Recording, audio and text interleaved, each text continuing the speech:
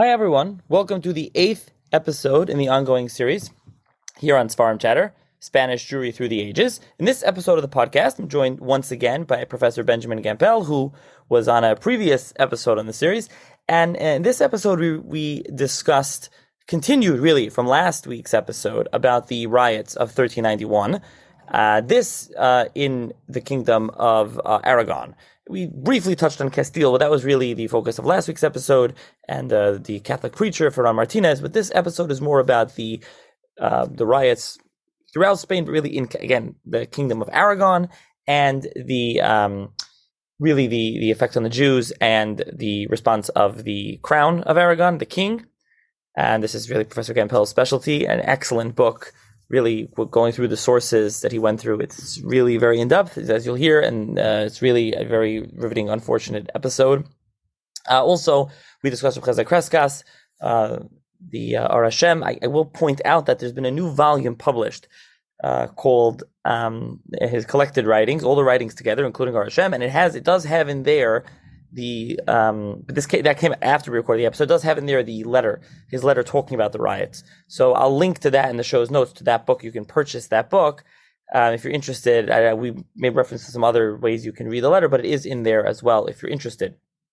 Also, we do continue a little bit past, being that this goes until 1391, and that really starts the Murano Converso phenomenon, which, as we'll get into much more in the following episodes, in the following weeks, as well as into the Inquisition, etc. But this episode really, again, it's not 1391, but we do, in the latter half of the episode, in the second hour, it's a pretty long episode, we did get into the whole, really, like a brief recap, until I don't know, till the expulsion. So, you'll listen to that as well. So there's that. And again, it's focused on the Kingdom of Aragon and the riots of 1391. Once again, as always, I want to thank the corporate sponsor of the series, Gluck Plumbing. So for all your service needs, big or small, in New Jersey, with a full service division from boiler changeouts, main sewer line snakeouts, cameraing main lines to a simple faucet leak, Gluck Plumbing Service Division has you covered. Give them a call, 732-523-1836, extension 1. Again, 732-523-1836, extension 1. I want to thank them, as I do every week on this series, and they sponsor Shop CC series, but really, if you have a plumbing need in New Jersey, call them, tell them to listen to this Farm Chatter podcast, and you heard about them. Also, if anyone wants to sponsor an episode, as always, it's $360 an episode. You can email me. There's a PayPal link in the show's notes. There's Zelle, Chase QuickPay. That's with svarimchatter@gmail.com email address. And again, any smaller amount, lesser amount is appreciated. Anyone who's given, I appreciate it. The monetary support, and very much appreciated. Also, additionally, everyone that has subscribed, I appreciate that as well. Also, rating and reviewing, especially on Apple and Spotify, but Apple you can review. I appreciate that. And again, subscribe wherever you listen. I mentioned 24/6 a bunch of times. Great service, as I've spoken about them, with all the Jewish music on 24/6. You can listen there, subscribe there, and wherever else it is that you listen. Also, if you have any feedback, comments, suggestions, email me. I will try to get back to you. And with that, enjoy the episode number 8 of the series. Hi, everyone. Welcome to another edition of the Farm Chatter podcast. On this episode of the podcast, I'm going to be joined once again by Professor Benjamin Gampel, who holds the Dinah and Eli Field Family Chair in Jewish History at the Jewish Theological Seminary.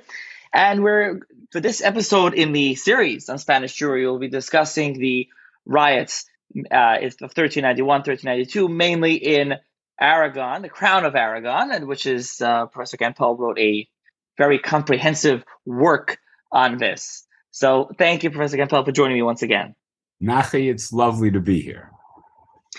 So let's start off. I want to start off with a kind of a global question. I think listeners are very familiar with 1492 and the expulsion. That's like everybody knows about Spain and the Inquisition. But 1391 was really the beginning of the end, I would say. It really was, so that is really kind of in some ways more important. I don't know if that's the right way to say it, but why is it this just gets like forgotten in general history of Spain for the general public? It's not, people can correct me, but I feel like it's not so well known. Okay. as you can imagine, 1492 is a date that is so significant in Jewish history, but it's also significant in world history. And therefore, especially as people who follow the history of the Jews, we gravitate towards dates where there's an overlapping between our own particular interests and the interests of the world. And that we would see both these dates from different perspectives is something that also enforces and reinforces our identity as Jews. The sense that the world moves as it does, maybe commemorating Columbus's discoveries, maybe commemorating Ferdinand and Isabella's conquest of Muslim Granada, but we Jews have another focus. The reason why 1492 is also very intriguing, because it is the expulsion of a large and prosperous Jewish community. And that grabs our attention, especially those of us over the last number of decades in the wake of what took place in the 20th century. The demise of a Jewish community is riveting. And in the case of Spain, or really, to be more technical, the expulsion from Castile and Aragon, it's also the beginning of exile. So it not only has Gerush, it also has Gola. We are intrigued about the story of how Sephardic Jews uproot themselves and move to other areas around the Mediterranean and their battle to maintain their customs. That is an intriguing story. And that is why 1492 does capture people's imagination. But Nacha, you're correct. In retrospect, the riots that I chronicled in 1391, 1392 is the beginning of the end. But frankly, no one then would have known that that's how things would turn out. I do say that folks who study Jewish history know about the riots of 1391, and folks who study Iberian history know about it as well. It was an understudied moment in both Jewish history and in Spanish history. I want to start off almost at the end of the riots, just to give a sense of the magnitude of the riots, of these riots that are occurring. And your book is focused on the Crown of Aragon, but there also is in Castile and other parts of the Iberian Peninsula. But just to convey a sense of the magnitude of how many Jews were killed, how many were forcibly converted. Yes, these were riots of great magnitude. Whether we can express that magnitude in actual numbers, that's a challenge that historians face. Oh, that doesn't mean that historians don't jump into the breach and offer you wildly exaggerated numbers. The first thing that I think we all and our listeners have to understand is that numbers and population figures in the Middle Ages were very small.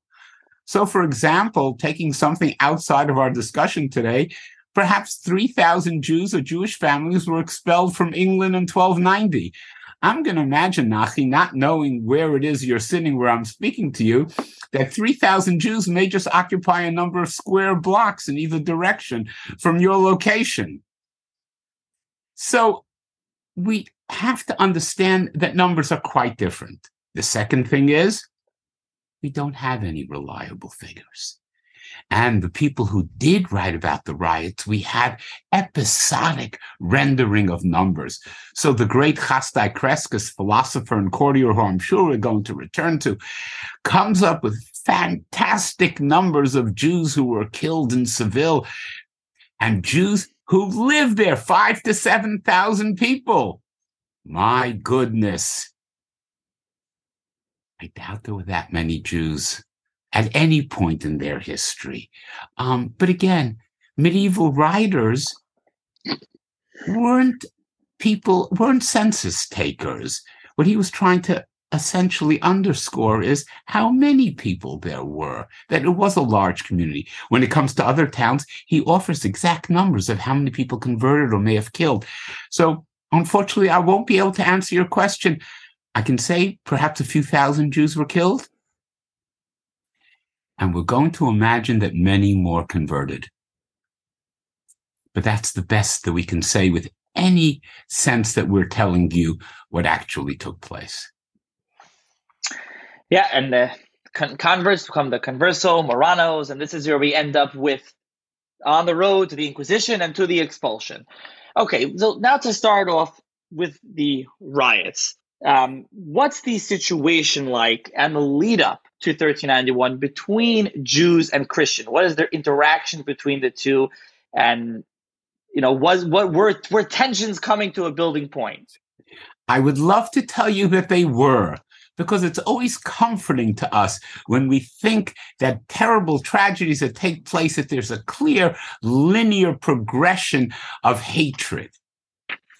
But I will tell you that the Jews who lived in Christian Iberia, they were quite successful in the 13th century and even in the 14th century. I'm going to imagine that some of your listeners have even traveled to Spain and may have even visited Toledo on some tour. And maybe they walked into the El Tránsito synagogue, which is glorious. The reason why, Nachi, I tell you that it's glorious is because I also want to tell you that it was built in the 1350s.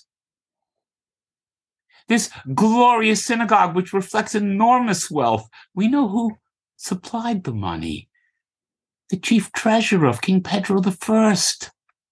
We know Muslim artisans did the gorgeous filigree work.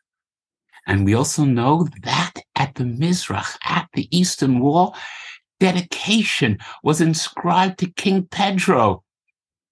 Seems pretty good, doesn't it? Mid-14th century, Jewish political power, economic leverage, able to produce a gorgeous building that really reflects so beautifully on their own religion. Jews in Aragon, maybe not as successful, but also could speak about a degree of comfort, a degree of security. We must remember that Jews are living in Christian Iberia because of a sometimes explicitly said, but also unsaid contract between the rulers and the Jews. The Jews provide them with much economic success, and the rulers in turn, whether at the royal or municipal level, protect the Jews. Mid-14th century, though, there's a civil war in Castile. There's a war between Castile and Aragon. The Black Death breaks out in Aragon.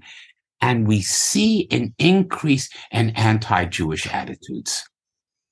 Is there a straight line? No. But you have economic jealousy, economic hatred, coupled with religious anti-Judaism. That's always a potent mix. The question that we have to ask ourselves, Nachi, is that kind of anti-Jewish animus is always present in society. The question is, why does it erupt? And we don't exactly know. We can theorize, and I'm happy to theorize along with you and talk about economic competition and talk about anti-Judaism. But if you then pressed me, Nachi, as you're capable of doing, to say exactly what precisely are you referring to, I would just fall back on platitudes. So that's why in my book that you mentioned very graciously, I focus on the protection of the government. In other words, there are always moments of outbursts against the Jews, but things are kept under control. But that didn't happen in 1391. Not in the Kingdom of Castile, not in the Crown of Aragon. Jews were protected in the Kingdom of Portugal to the west and the Kingdom of Navarre to the north.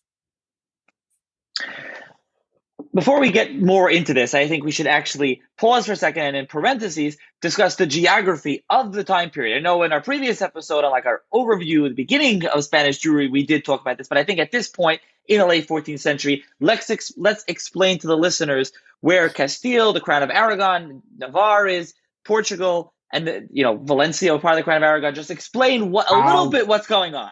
I'm happy to. In the 13th century was the era of major Christian conquests in the peninsula, fighting against the Muslims ever since the 11th century. In the 13th century was a massive breakthrough. And there are 4 Christian kingdoms in the peninsula in its wake. If you can imagine Spain and Portugal, today Spain and Portugal in your minds, everybody, Portugal is pretty much in the same spot, all the way on the west. You then come to the heartland of the peninsula, the center, and you have the Kingdom of Castile, combined from a few other kingdoms. And then, as you're moving your eyes from left to right, on the eastern side, you have the federated crown of Aragon. Nice language. What does it mean? It means that Aragon, the crown of Aragon, is composed of a kingdom of Aragon, the east central part of the peninsula, the Principality of Catalonia. You know Catalonia, you know its capital Barcelona on the Mediterranean, and the Kingdom of Valencia further south, also on the Mediterranean. The Kingdom of Navarre, bordered by Aragon and Castile, is in the north center of the peninsula. And then there's Muslim Granada on the southeast. Yes, thank you for reminding me. The Muslims are pushed into a corner around Granada, the Emirate of Granada, which lasts until, not surprisingly, January of 1492. Okay, so now the riots. As you said, you'll fall back on platitudes, but we can theorize here. We start with the riots. And we start in the Kingdom of Castile because I guess that's where they start. And you can tell people now there's another episode in the series I will mention that discuss more of Castile and Ferran Martinez. And your book is dedicated to the Crown of Aragon anyway, so it's good. But we have to mention him and his preaching and what happens in Castile before we can move on to Aragon. So definitely, floor is yours. Definitely, and I'm happy to offer you my thoughts.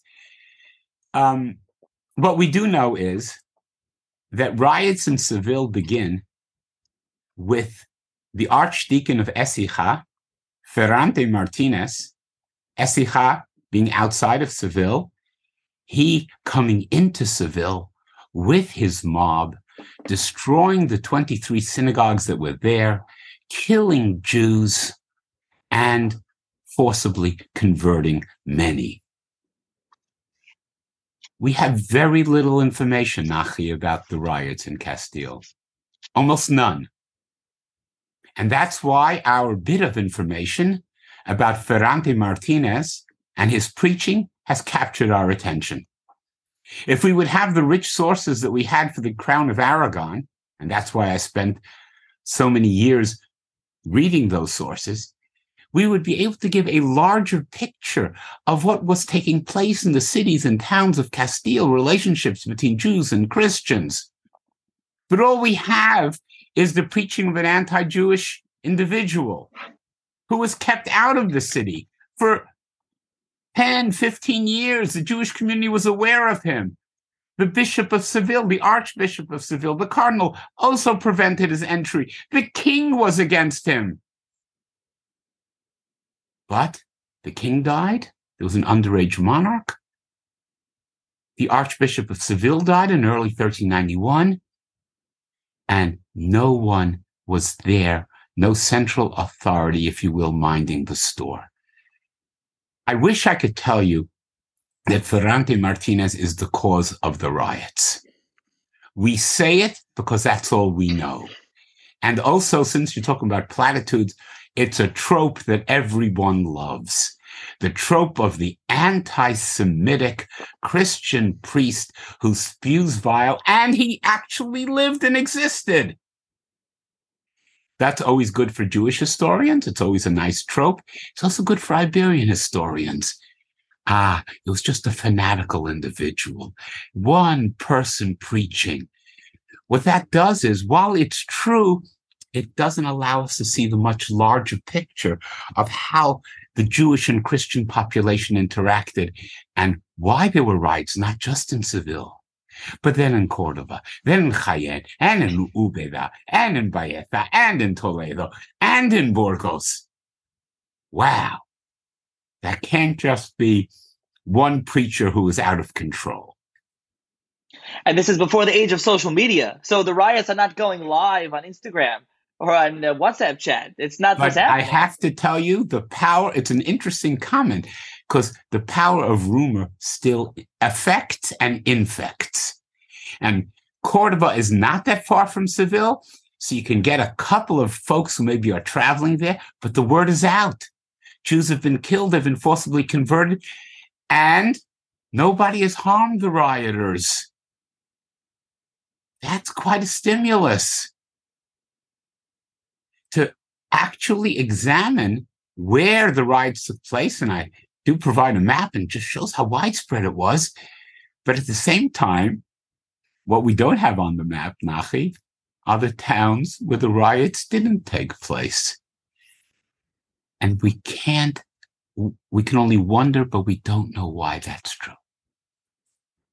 And we can talk more about that as well. Now, the rioters themselves, these were the regular, quote unquote, regular people, peasants, folk, whatever it was. So we have information. Whom do we have information from? Governmental officials. So they talk about the rabble, the pueblo menudo, the small people, the lumpen proletariat.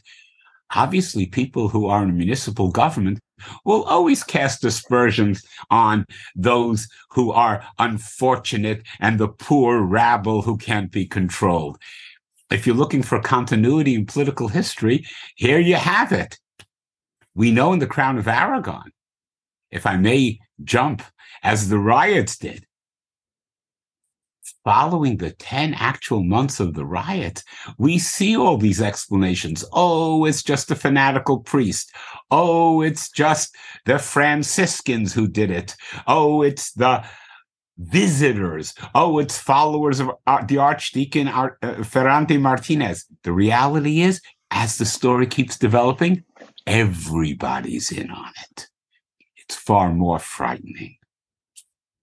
And as you tell it in your book, it's quite riveting in an unfortunate sense. It really is. And in the beginning, as it spreads, and you start with the city of Valencia. So I think we should start there, post Castile, and how there are concerns among the city council, among the local government, that this is going to occur. So as you mentioned, they heard the rumors. There are concerns. So what do they do to address these concerns? And then how does it actually start? So it is a wonderful segue, because the riots that start in Seville is in early June of 1391. The riots break out on July 9th of 1391 in Valencia, which is quite a distance away. Seville being closer to the Atlantic coast, and if you can imagine, also the border with Portugal, and Valencia being on the Mediterranean. Riots break out, but yes, the king is concerned. We have letters that he sends to a variety of officials in Valencia. Watch out, things are happening. The municipal leaders are aware. They issue edicts. There are curfews.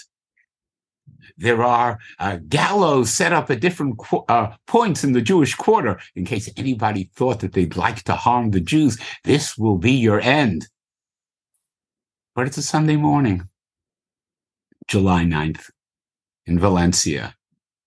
And there are a couple of hundred young Christian boys on a religious outing. They're wearing crosses fastened on their vests, knitted of reeds.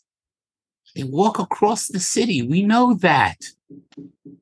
And then they start milling about the Jewish quarter and calling out, "Die, Jews, die."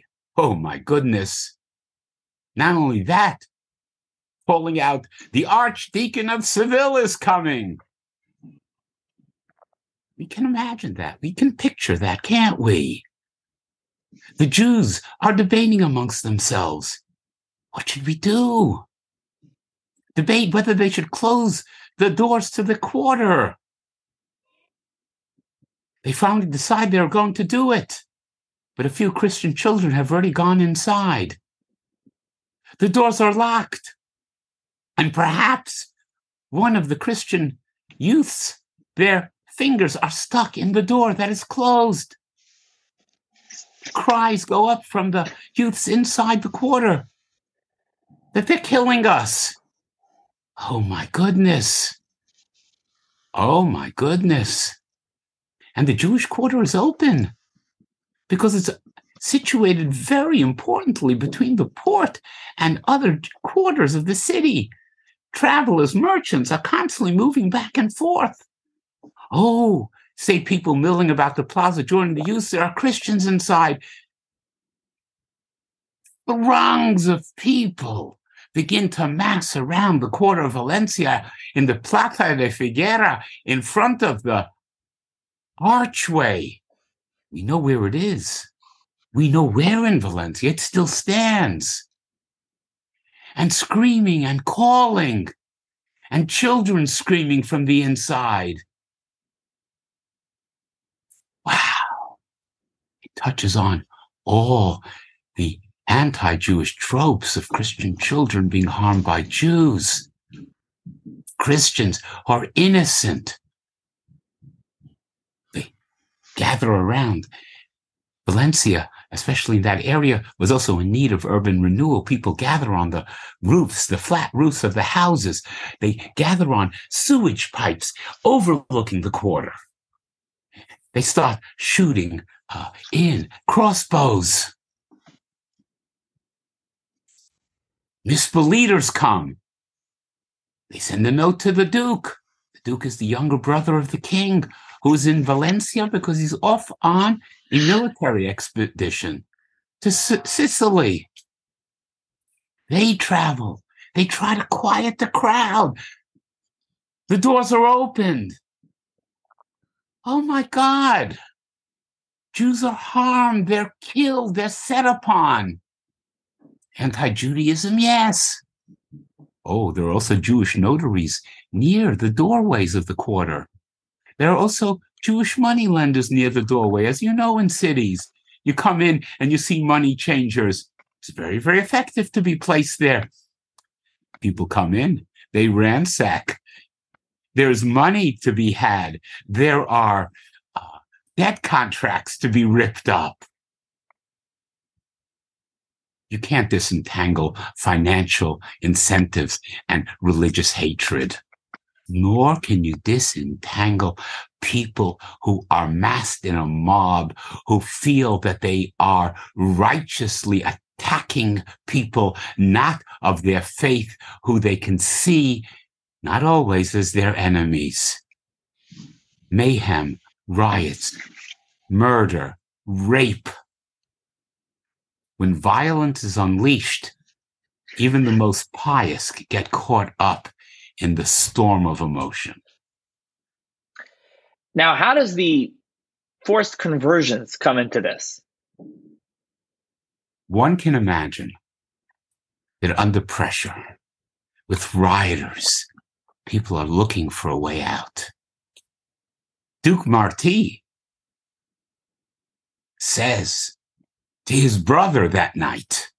Now remember, whenever you have letters, like we have emails today, or any sorts of correspondence, we have to read it for information, but we also have to understand who the writer is, who is being written to, and what other goals they have. The Duke tells his brother, I'm on top of it, but in order to mitigate the wickedness of the Christians, what I've done is I've set up priests on the tallest hill of the city so Jews could go there. And I think that baptism might calm the crowd down. Perhaps there were already some baptisms beforehand. And some people who are more religiously oriented, perhaps when the Jew who they were about to harm, murder, declares an interest maybe in joining the other side, that there's certain physical relief. And there seems to be evidence the next day as well. That was one of the wonderful things about historical sources, Nachi, because I'm also talking as a historian who stitched together the history. By focusing on such a small time period and on day to day, I can find the Duke's letter to the king. I can find the king's letter. I can find the municipal records of their coming into council the next day and how they report what took place. And clearly, they see that baptism seems to have an effect on quieting the city. City fathers may have issues with Jews, but nobody wants riots. Riots is mayhem. Mayhem can harm everyone.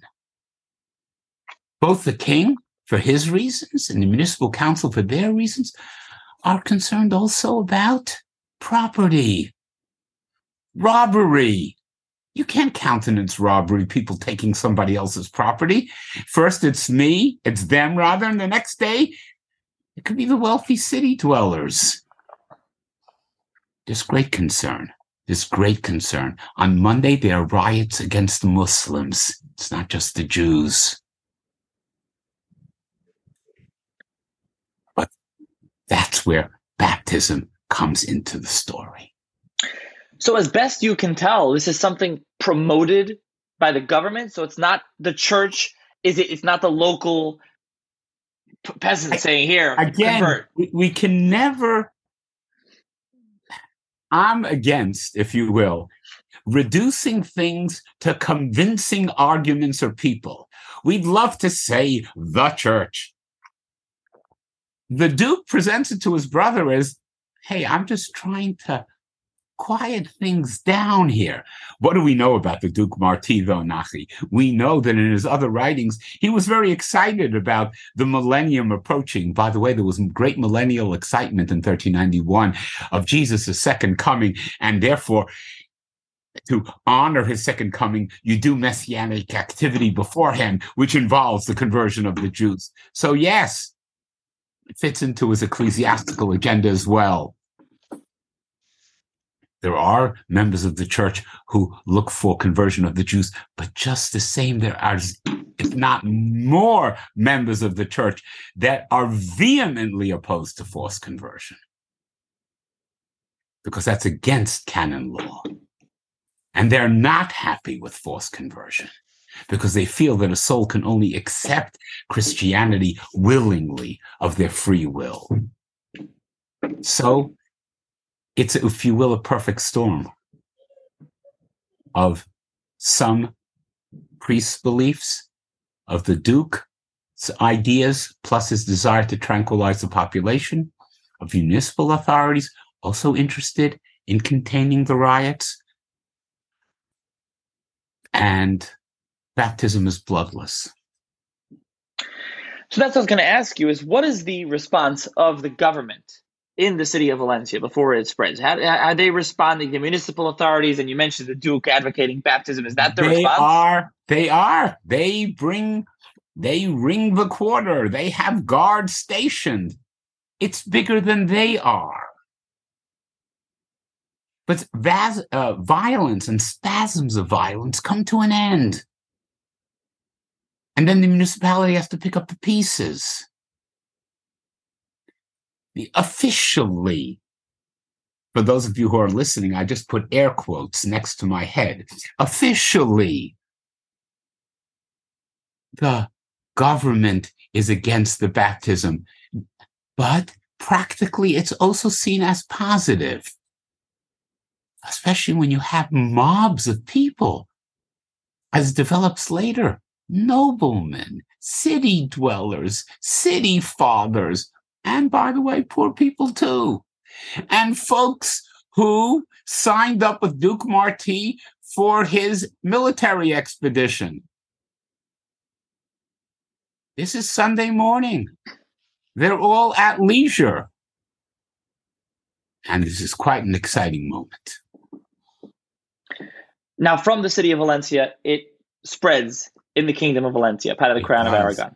If you can imagine everybody, if you can picture in your own minds the Iberian Peninsula, try to figure out north and south and east and west. East is the Mediterranean. The kingdom of Valencia is in the southeastern corner. So from Valencia, it moves up the coast, a variety of other towns. And then rioters don't know boundaries in the federated crown of Aragon. So it moves from Valencia northward to Catalonia,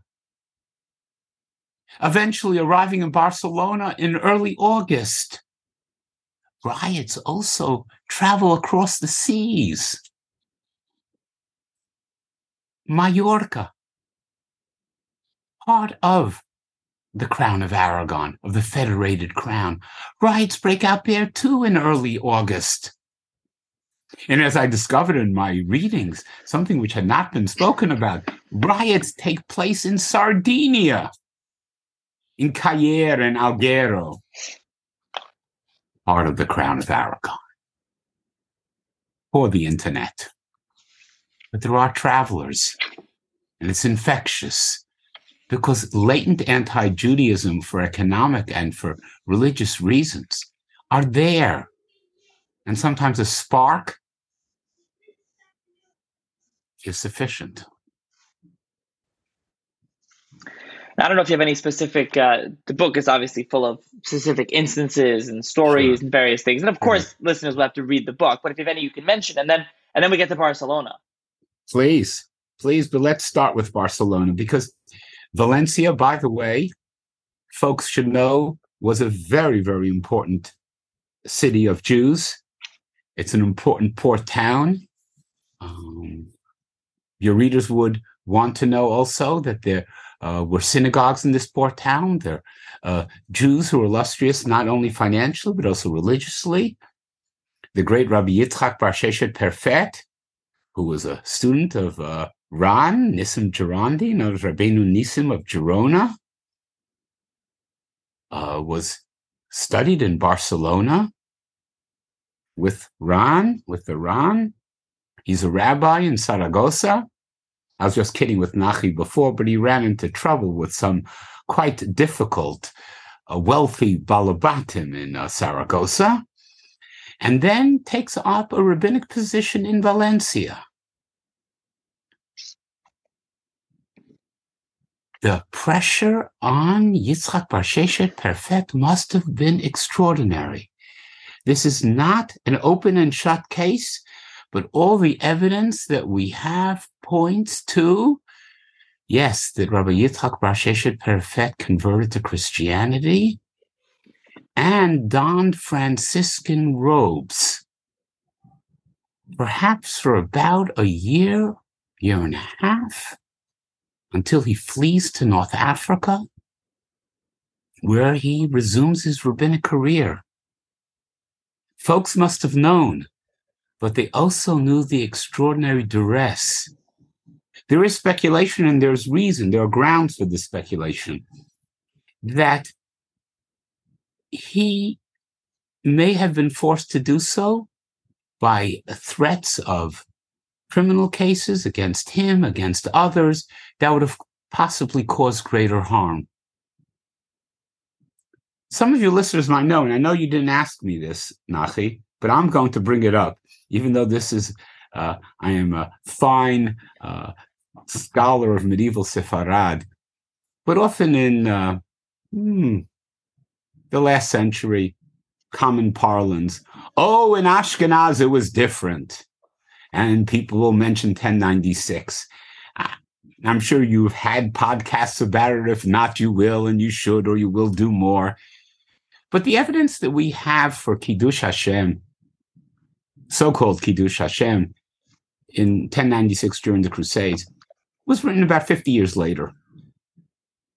And what it was a retelling of Jews killing themselves and killing members of their family, what we would say suicide and homicide, that was then recast by a pious author as Kiddush Hashem. What I'm telling you about, and that's why 1391 is extraordinary, is we have evidence what took place in each town, hundreds and hundreds of documents. What do we see? We see Jews killed. We see Jews baptized as evidence. If you read the Crusade Chronicles carefully, there is much baptism that takes place. And we have in 1391 much evidence of suicide. I don't see, because sometimes, Nachi, Jewish history becomes really the place where we argue about contemporary Jewish life. So in some telling is Sephardic Jews, they're more rational and concrete and businessmen. So of course they converted and said positively. And others would say Ashkenazi Jews truly have a sense of martyrdom and of giving up their lives because they are truly pious. I'd like to move away from these two tropes and to understand Ashkenazi Jews as Sephardi Jews, as pious and as calculating and as businessmen and as human. And the Crusades saw homicide and suicide and baptism. And what we are talking about today is Sephardic Jews, who we know were killed in the few thousands, baptized probably far more, and evidence in many, many towns, not of a later pious writer, but of municipal authorities speaking about, in Barcelona, for example, Jews tossing themselves into wells, killing themselves, or horrific to imagine, throwing your children into bodies of water so that they not be contaminated by Christianity. Folks, we can always put the label of Kiddush Hashem, but I think if I'm a historian, I think what we should try to do is imagine the terror. Imagine the terror of those who are killed before they die. Imagine the terror of those who are raped. Imagine those who are fleeing for their lives and see baptism as a salvation, maybe for a moment. Imagine the fear that your children will be brought up as Christians whom you've seen in such negative light, and you'd rather kill your children rather than have them contaminated.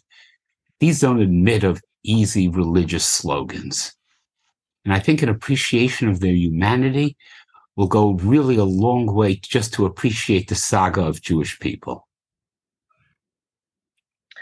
Yeah, really, really so. And you mentioned the Rivash, the one of the great Rishonim, who, as you say, with the conversion, and then he runs away and eventually, lives in Africa. This isn't part of my book, but read the Tshuvot of Rivash. Read the first number Tshuvot. They pretty much go chronologically.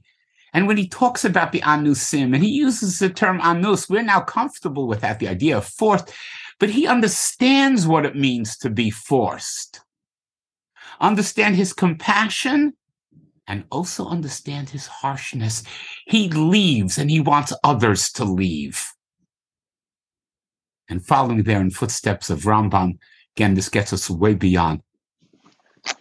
I understand conversion. I understand it takes place. Rivash understands it. Rambam understands it. But what do? You get out as soon as you can. But let's move back to the riots. Yeah, let's move back to the riots, and let's move back to Barcelona. Please. Barcelona, glorious city on the Mediterranean. Still a beautiful city.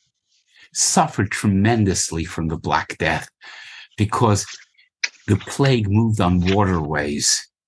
Yes, Jews were notable people within the city.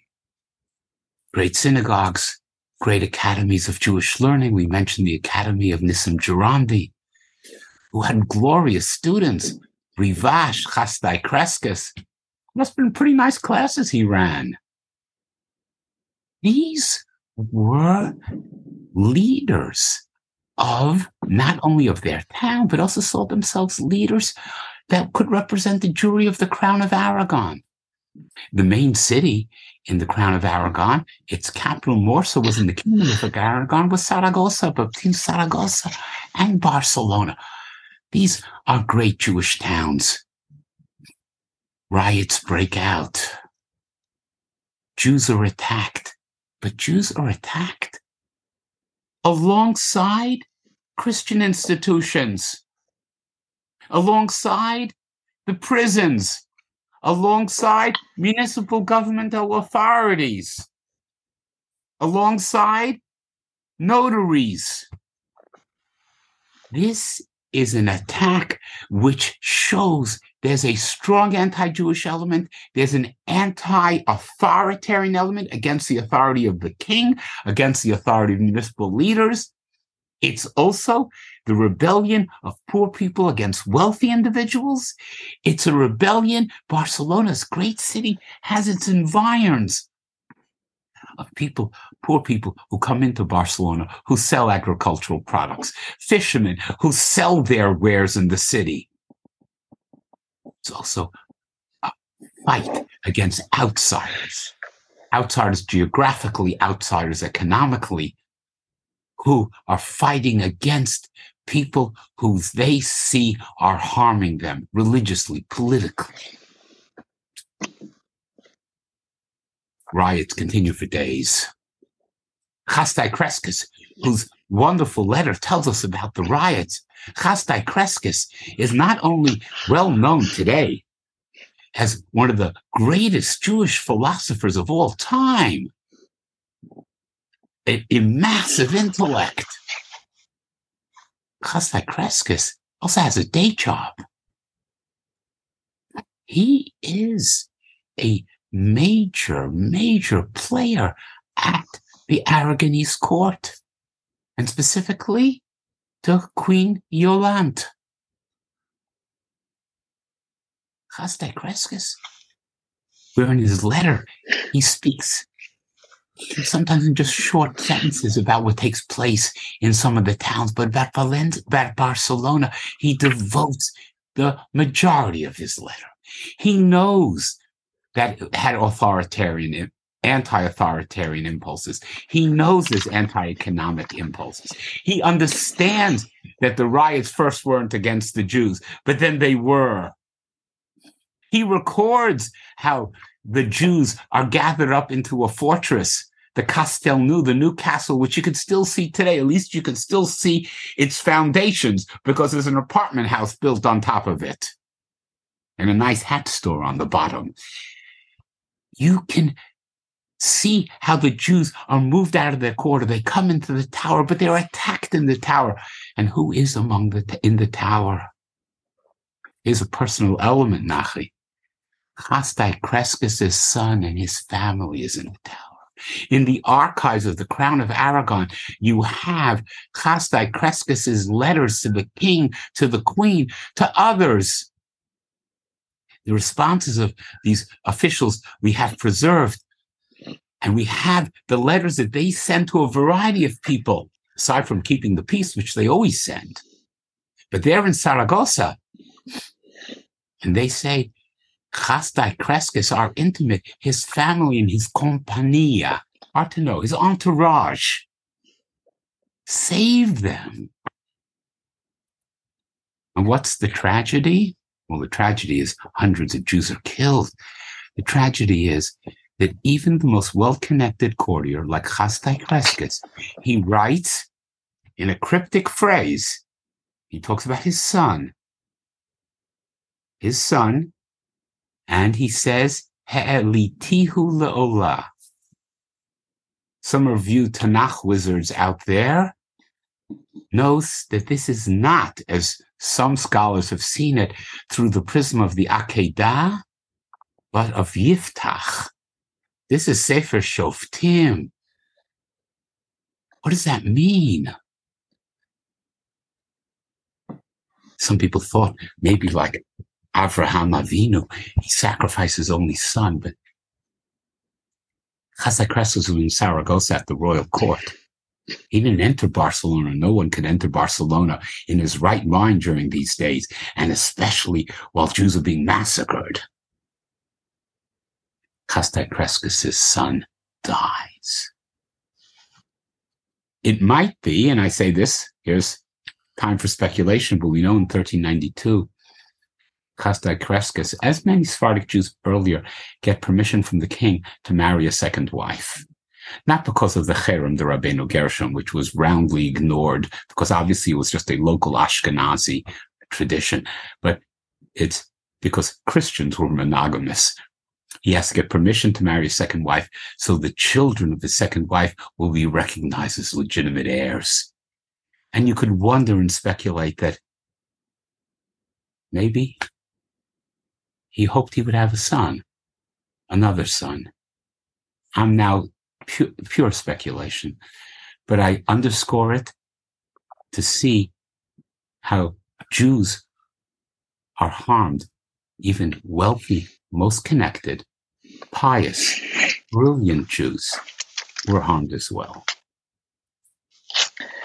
And where we get to at the end of Barcelona, the Ramban, there's many Jews in Barcelona, but a famous Jewish city. The Chas de Crescas writes, there is no one today that goes by the name Jew in Barcelona. As you read, he writes this on October 19th, which is terrible. And he was right, because his information that he has, Nachi, on the Crown of Aragon is pretty accurate. It's none of that 4,000 to 5,000 that he says about Seville.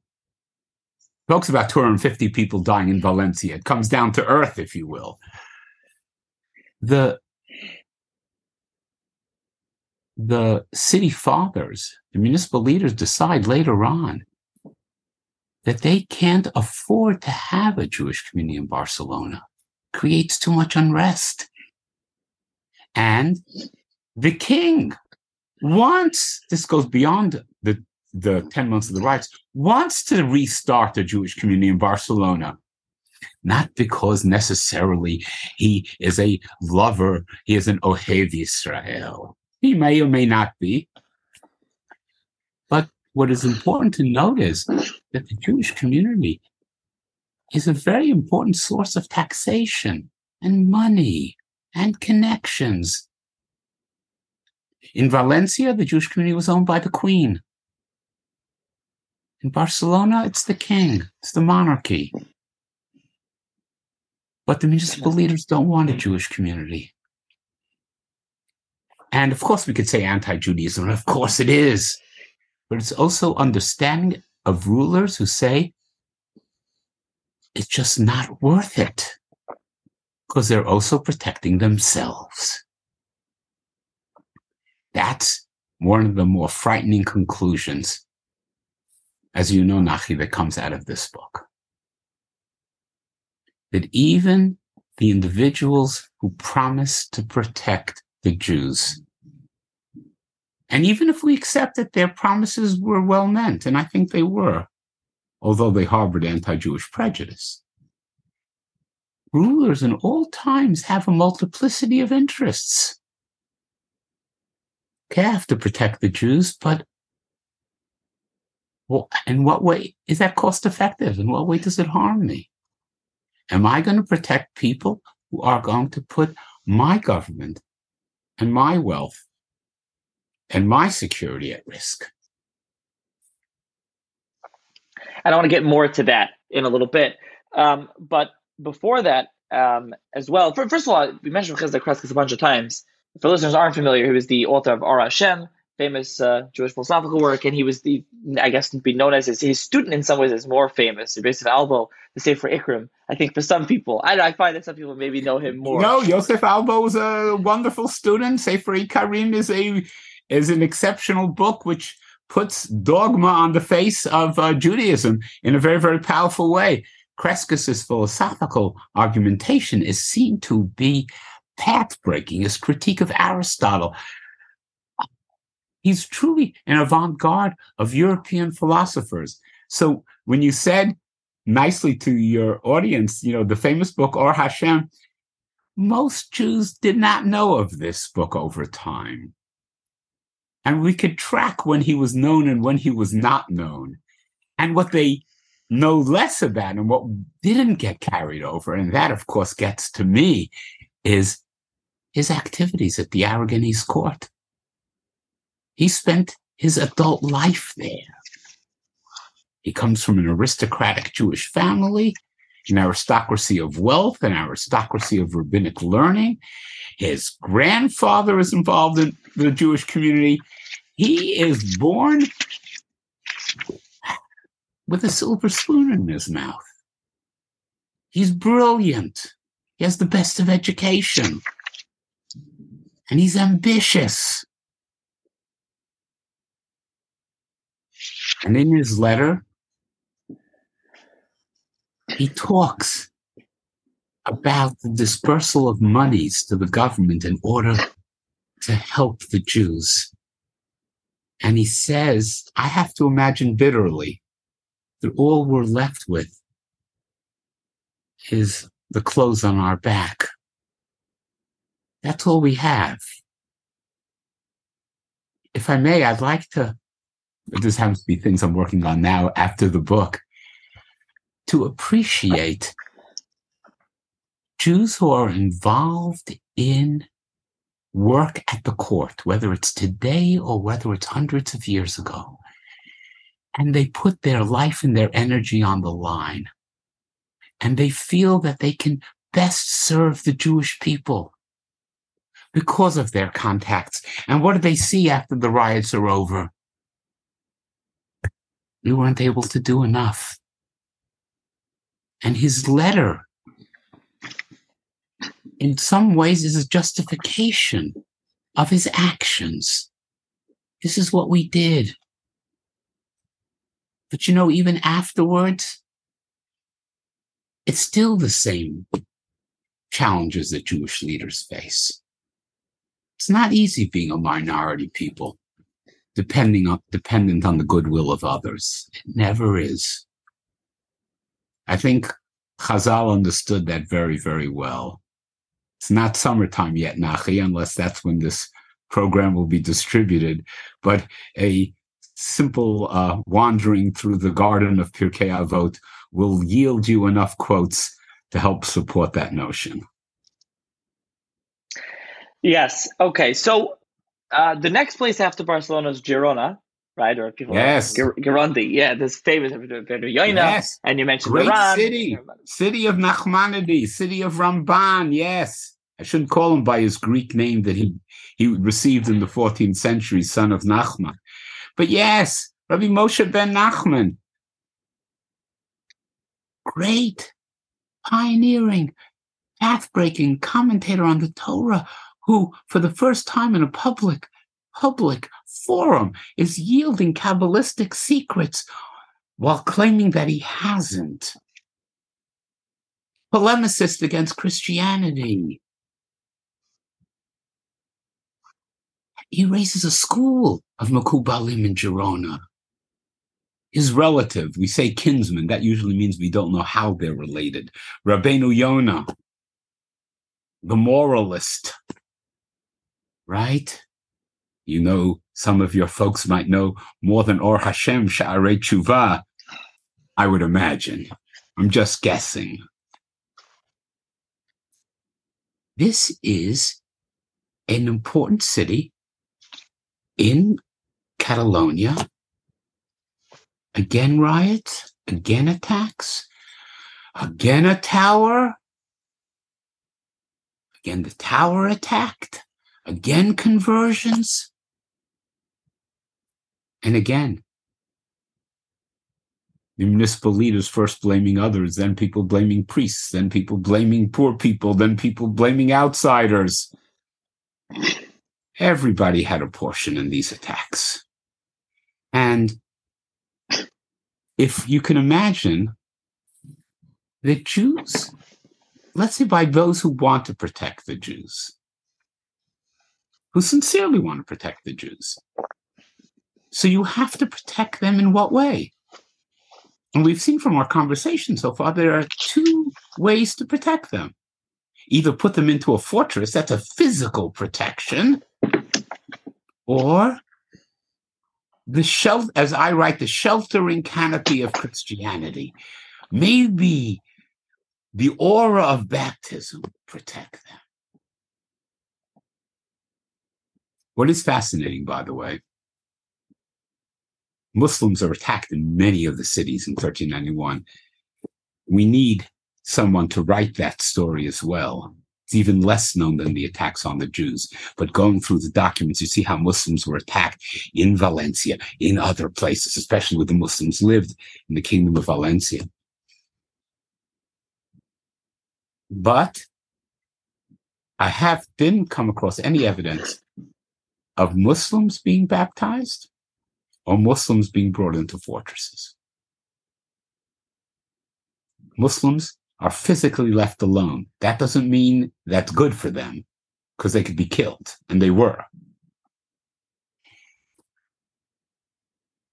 But I do have letters that there is fear.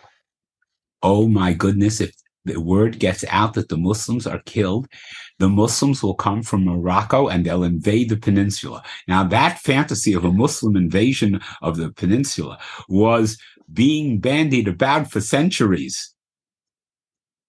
Didn't happen already for 300 years. By the way, in Christian Europe, it's still bandied about. The idea of the Muslim horde that will attack Christendom. But it's precisely that fear that led them not to, I think, to bring them to the baptismal font, or even to herd them into any particular spot. Possibly also many areas, the farmers who were Muslim, it would have been harder to gather them together as opposed to the Jews who were mainly found in an urban environment. Was there also a fear of retribution against Christians in Muslim lands? Not said explicitly. It's mostly, they're going to come here. It's, the idea that we have about Kol Yisrael Arevim Zeh Bazeh, or Christians care about Christians all over the world and Muslims do. As we all know, it's true up to a point.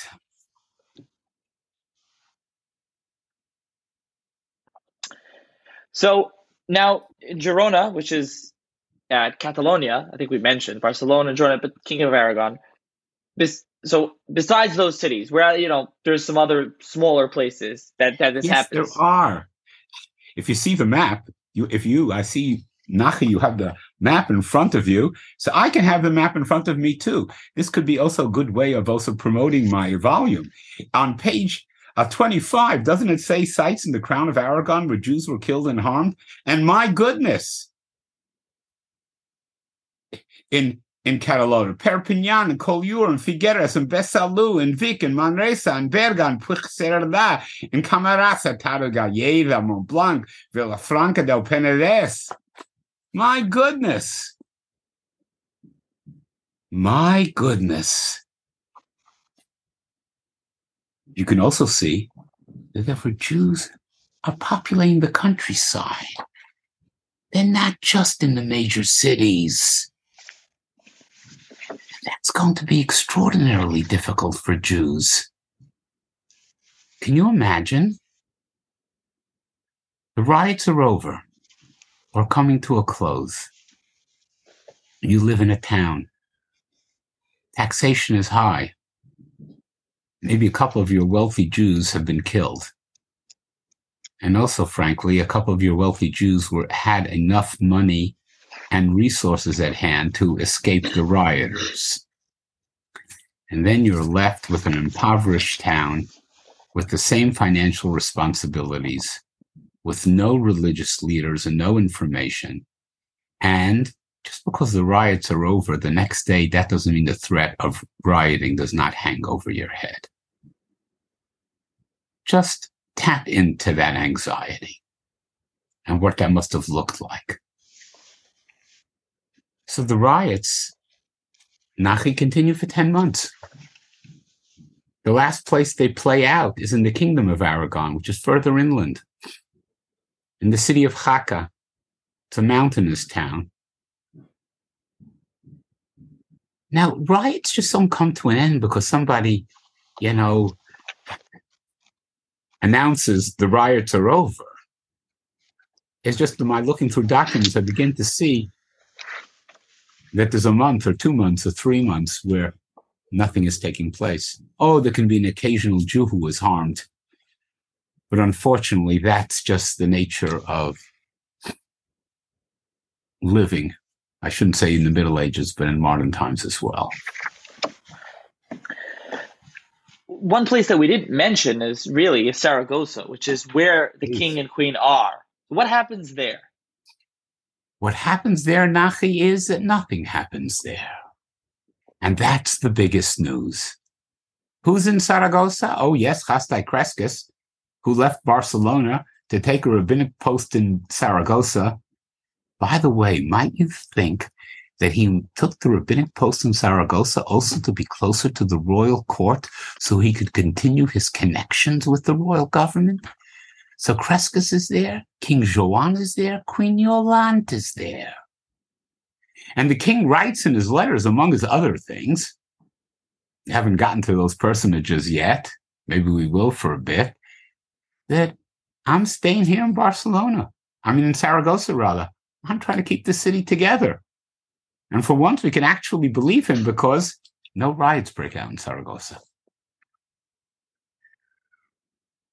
Where is Saragossa? You need to find out if we mentioned where it is. It's on the Ebro River that goes from the north-central part of the peninsula. It first starts out the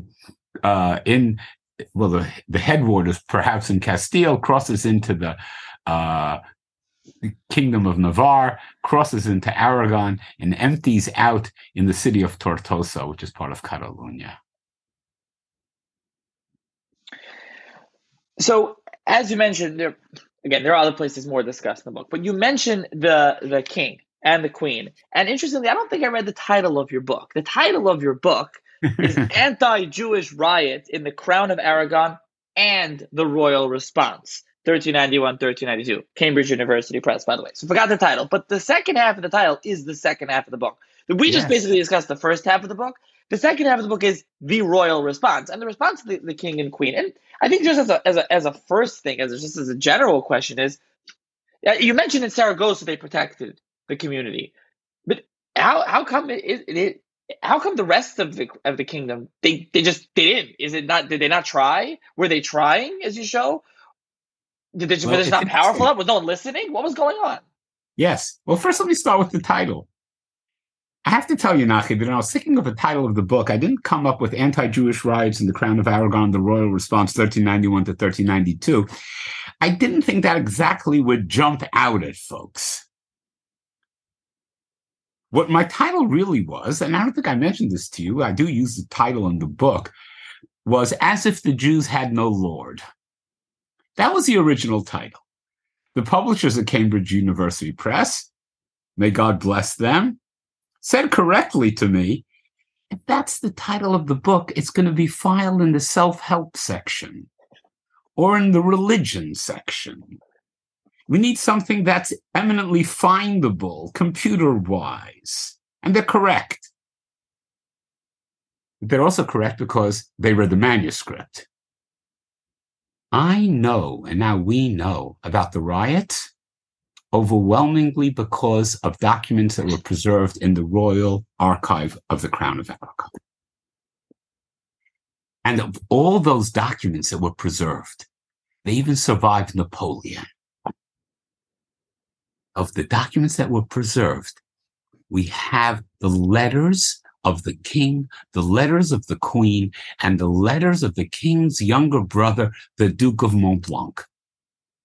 The names are Joan, Yolande, and Marty. The information I have about the riots comes from their letters in the Maid. So on one hand, they're the source of the information, but on the other hand, they tell me a story that I did not expect to find when I entered all the archives, which is how the royal government, which promised and said it was the Jews' protectors, how they behaved. And what do I find? I find a king and queen who know that the Jews are very important to their treasury, who send letters consistently to protect the Jews. But I also find people. King Joan, and I trace his biography in shortened form, we know about him since he was a little child. We know how he was raised by his father, Pere III, domineering man, powerful king. May sound very modern to us, but Joan was always uncomfortable not knowing about how much time to allot to his royal responsibilities and how much to allot to fun and leisure. We also know about Joan that as a youth, as a prince, he got very caught up in host desecration accusations. even somebody who wasn't that interested in ruling, but the idea that Jews might have snuck in to the sacristy of a church at night, taken the consecrated wafers, they'll be used in the Eucharist. That galvanized his attention. That a silver custodia or pyx containing the wafers are taken. Now, I want you to imagine, have some religious imagination. If you're taking the consecrated wafers, everyone, what is he scared of? That the body of Christ is now in the hands of the Jews. Who's guarding it? It's been consecrated. What do we do? He's involved in judicial procedures. He involves himself in it. Nobody asked him. He's involved in the torturing of Jews and part of judicial procedure to try to get to the bottom of it. His father tells him to stop.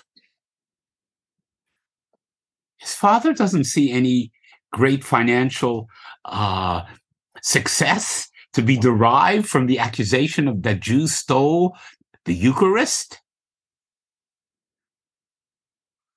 But Joan I does ascend the throne in 1387. He tries his best. He also likes to hunt.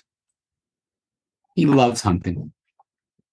I am flipping through, you can imagine, volumes of hundreds and hundreds and hundreds of folios.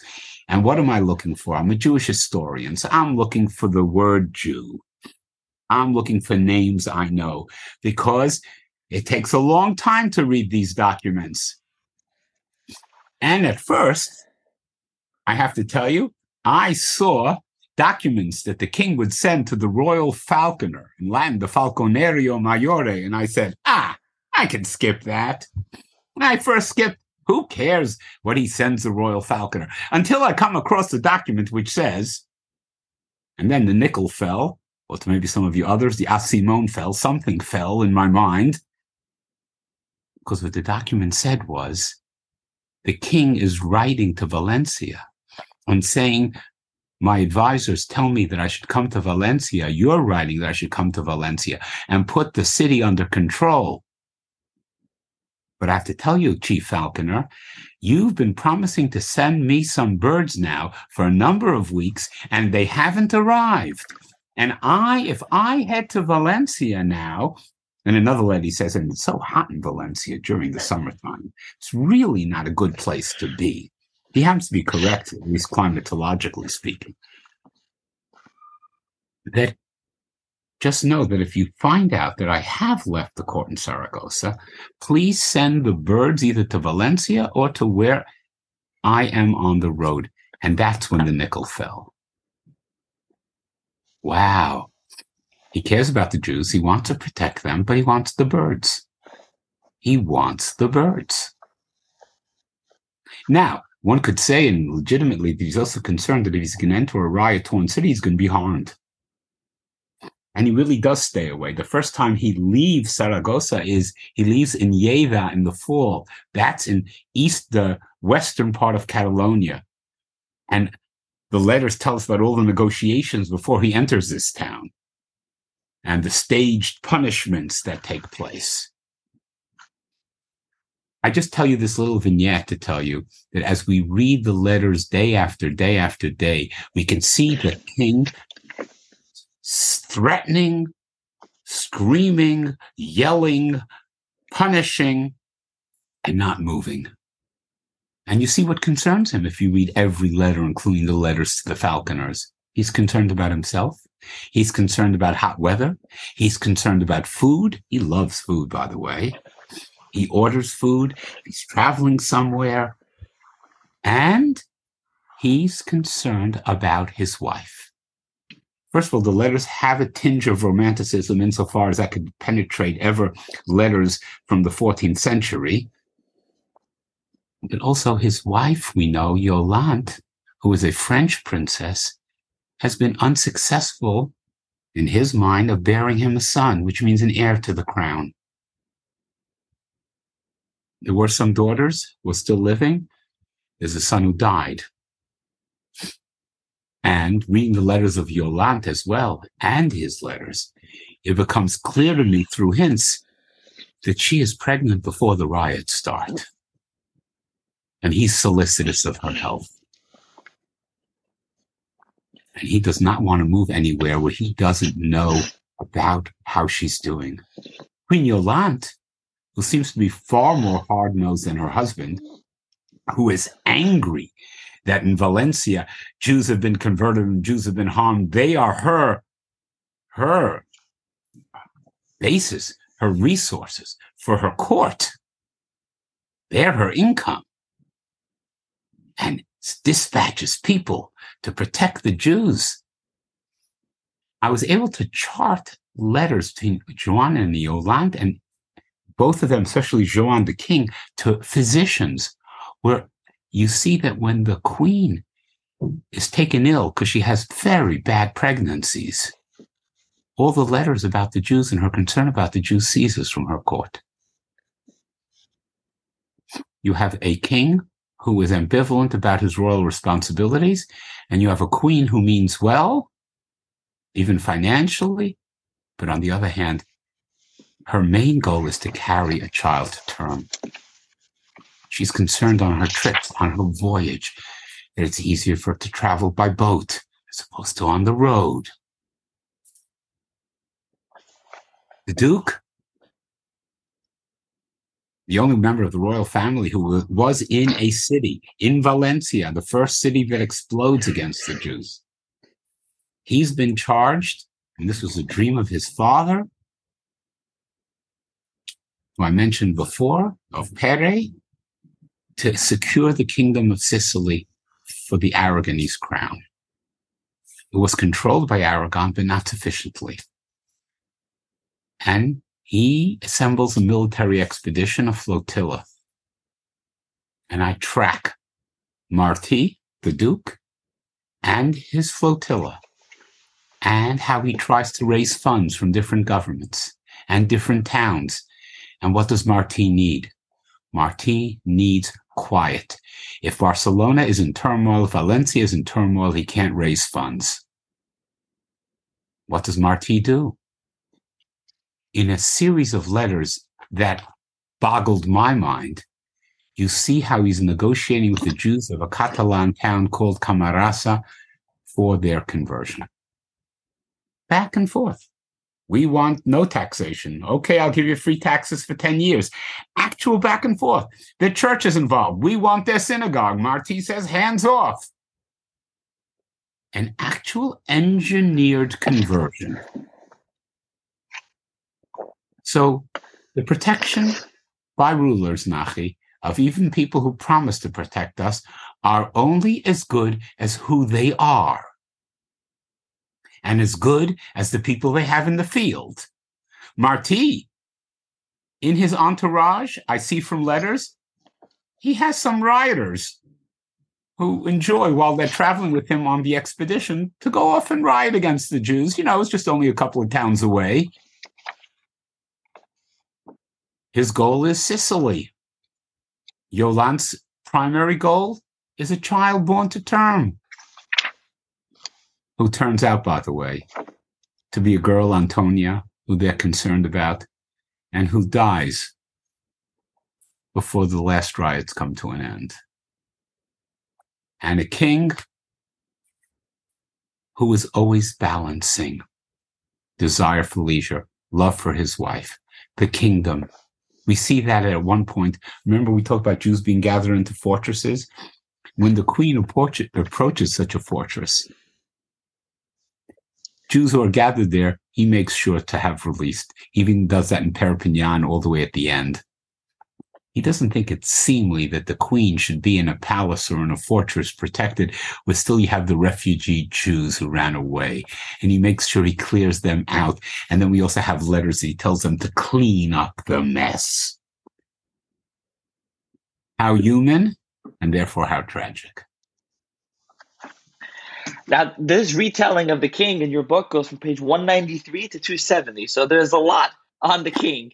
Because he writes incessantly. And I could have, this was an interesting editing challenge. Should I cut it? It is so rare for us, Nachi, in Jewish history, to have a ruler a king talk about the Jews almost every day for 10 months.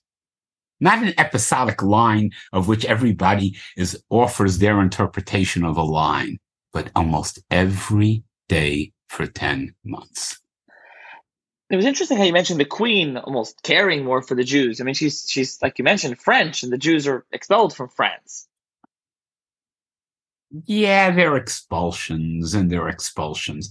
She grows up at the court of her uncle Charles V.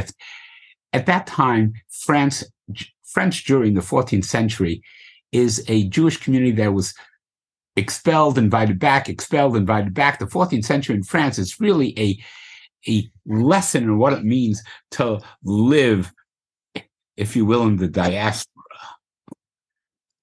But she learns at the court of Charles V, it's not a question, I'm come from a kingdom that expelled Jews, about what it means to have law and order, about what it means to have a glorious court, and what it means to have sufficient funds to protect the kingdom. As I said, nobody likes riots. Riots is mayhem. Even the fiercest anti-Semites in history didn't like riots. Obviously, what I'm thinking about there is no comparison. And I'm not attempting one, but I just want you to understand the Sturmabteilung was there during Kristallnacht. Kristallnacht was frightening to Hitler and his associates because wild people running around, that's not what you want.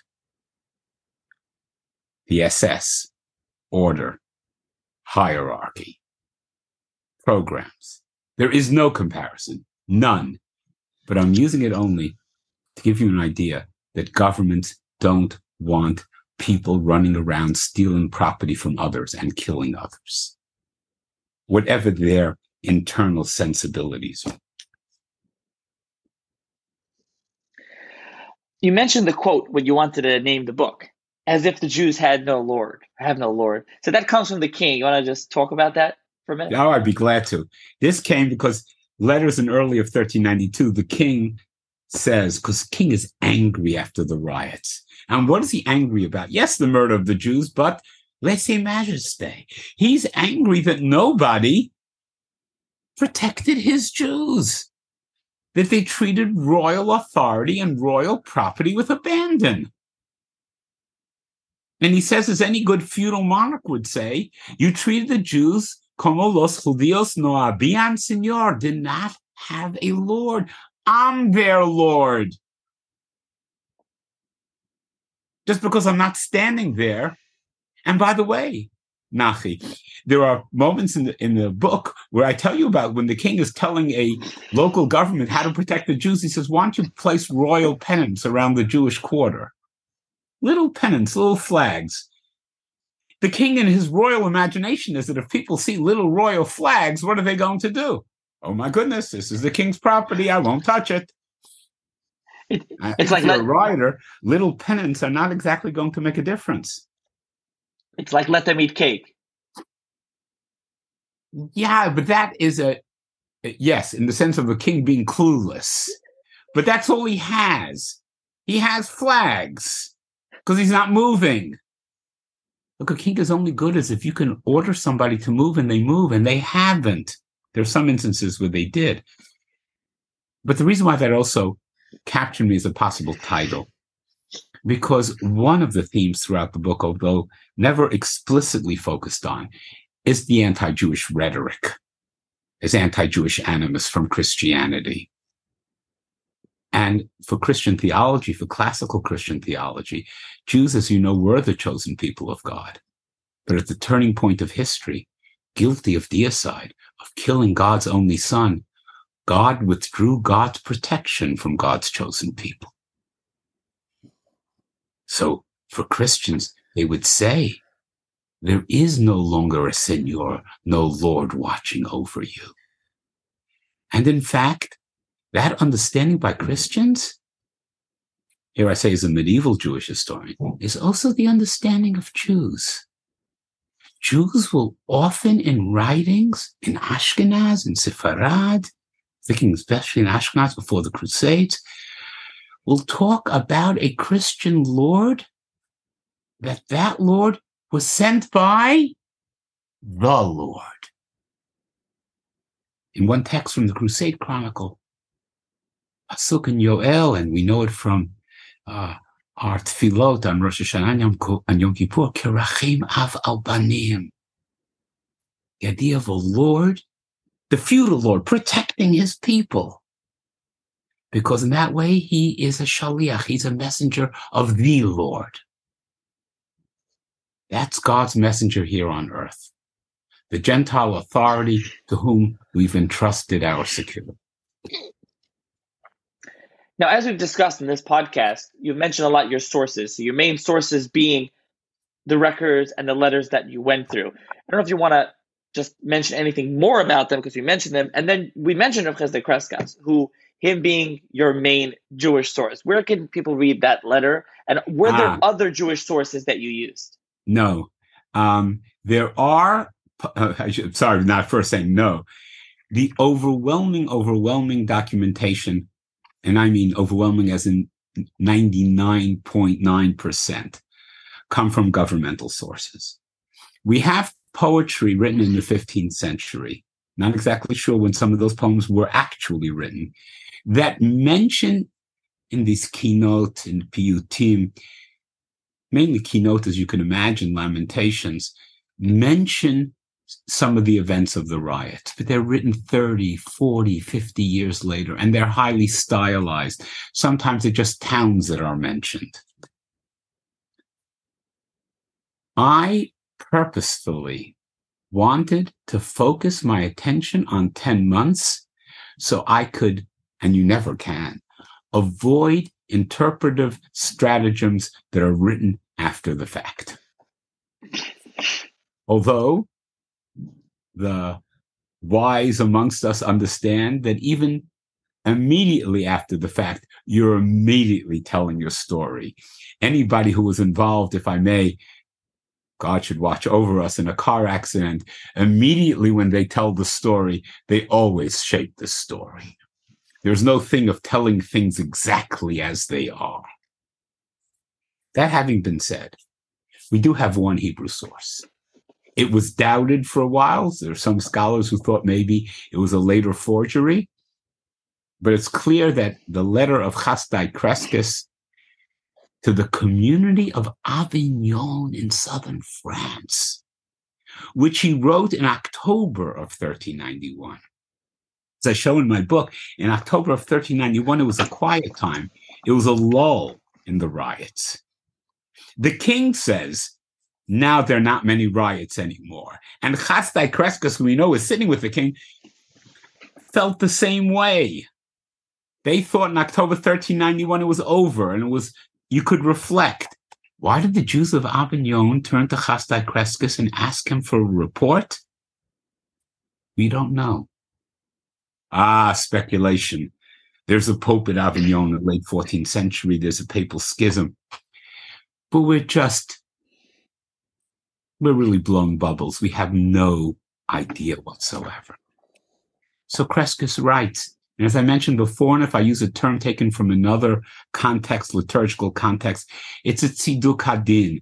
It's a justification, I don't mean here of God's law, but a justification of Kreskes himself. He tells the community in Avignon what happened in Castile. He talks about those who remain true to their faith and is clearly upset, especially in Castile, when he talks about the conversion. His heroes, he mentions, are the holy seed, the Zera Kodesh of Asher ben Yechiel, of Rosh, whom some of you listeners may know, traveled from war-torn Germany, that suffered from the Rindfleisch massacres.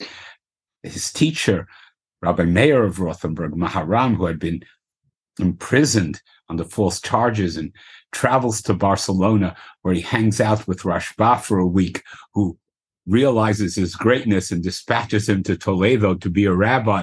So here you have a family, the Asherites, if you want to say it in nice English, the children of Rabbeinu Asher, whom he sees as extolling, as rather promoting the true virtues of Kiddush Hashem rather than conversion. When it comes to Valencia, he appears, and Cranberry appears to be less judgmental. But what you see in Chasdai Kreskes' letter, I still can only use him as a source in tandem with the other sources. Like I told you, I see he's reporting on the riots. The king, I can see that in October, and the documents prove that it's a lull. He looks at it from his own religious perspective and his own activities. His own activities are diplomatic actions and financial emoluments, and that tragic line where he says, "My only son, he litihu leolah, I offered up as a fully burnt sacrifice." What he expected the Jews of Avignon to read in this letter, I don't know. There isn't information there that he could run to the Pope at Avignon that would be helpful. It's hard to know. It's truly hard to know. So is the letter available anywhere if anyone wants to read it? The letter is available. The letter is available in snippets in my book. It's available in, among other places, some folks might have Franz Kobler's Letters of Jews Throughout the Ages. It's available in Hebrew in so many sources, most recently in the biography of the great student of Kreskes' philosophy, Zev Harvey, in a book titled Chasdai Kreskes. I imagine it's online as well. The letter that appears in a volume that was published in Jerusalem about a conference on Chasdai Kreskes has the best text, which is the text that comes from late 15th century Italy, the full text of the letter that Chasdai Kreskes wrote to the Jews of Avignon. So to wrap up, we said all the way in the beginning that this was the beginning of the end of Spanish Jewry. What happens after the riots? Now, the book focuses mainly on the riots, but what happens in Spain after 1391? Many are killed, many are forcibly converted. What happens to Jewry for the next century? In brief. As you can imagine, this deserves its own time.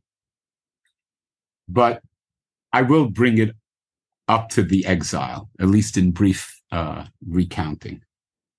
The first thing I'd like to say is, because we are 21st century individuals with the knowledge of the mid-20th century etched in our minds. So when Nachi says this is the beginning of the end, it might trigger for some people an idea of, oh, so a century before, everyone knew that it was over. But as I said, I think at the beginning of the program, history doesn't proceed in a linear fashion. We can tell in retrospect that 1391 was the beginning.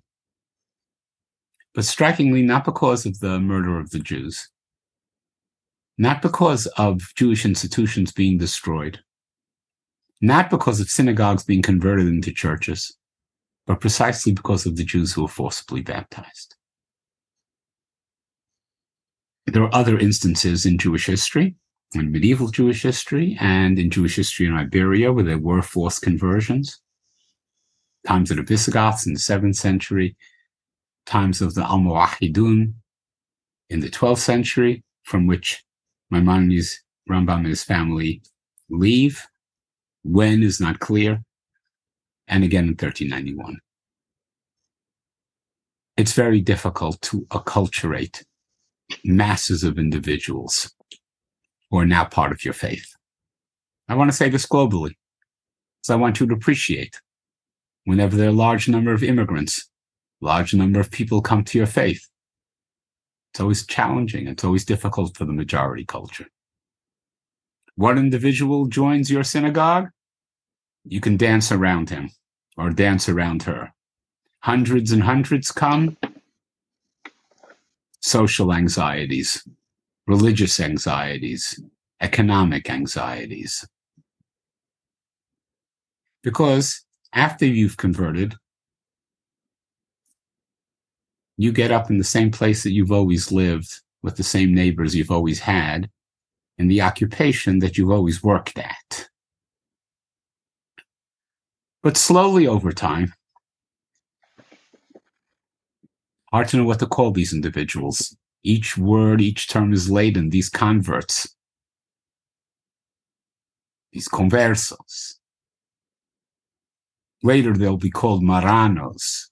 It's unclear who really starts that. That means pigs. Hard to imagine Christians calling new Christians. It's another term, pigs. Or pig eaters, come puercos.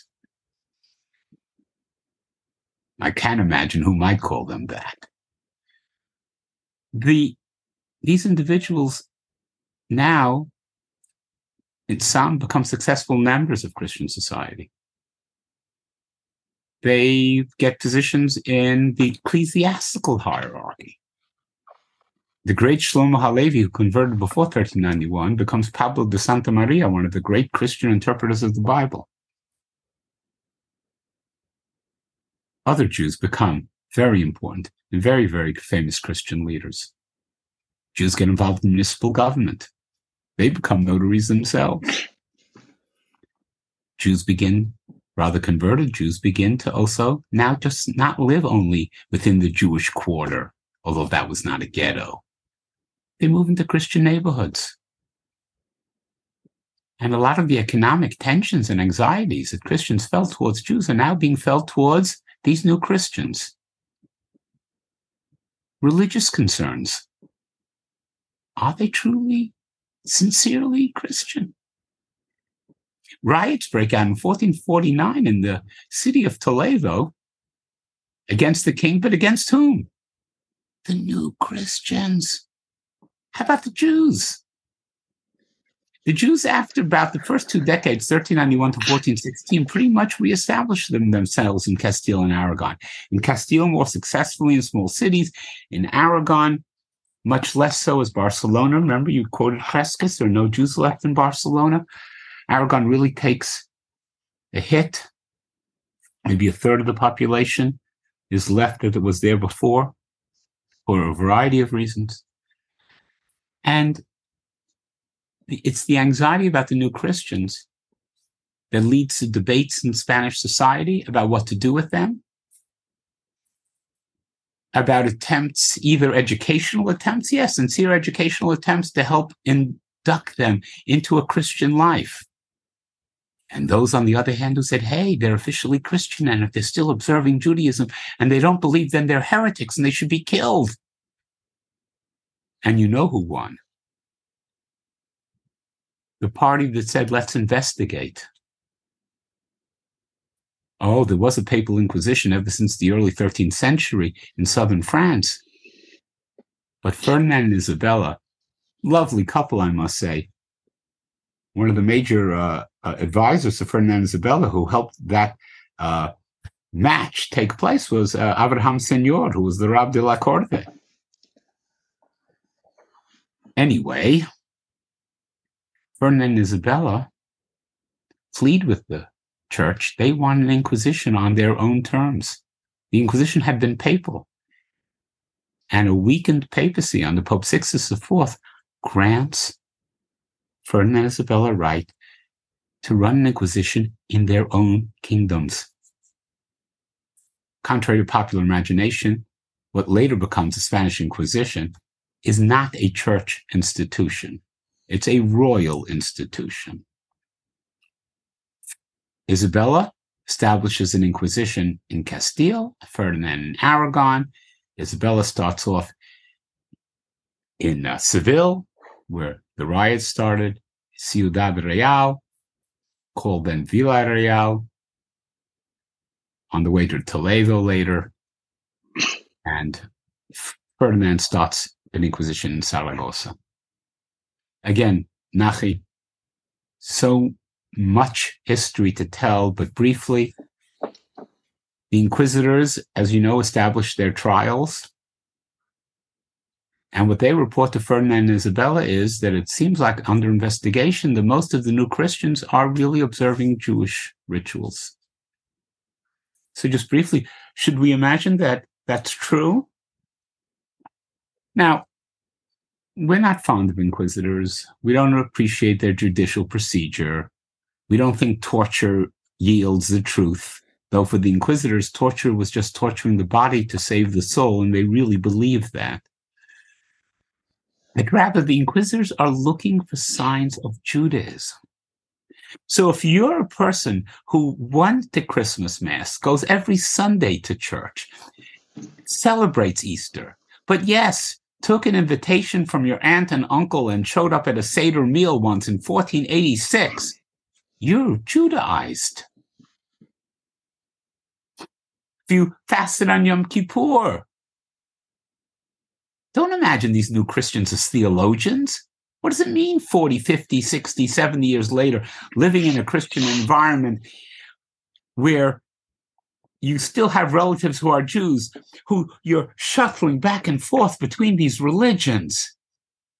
And if you will, your uncle comes to you and says, by the way, tomorrow's a very, very holy day. Try not to eat.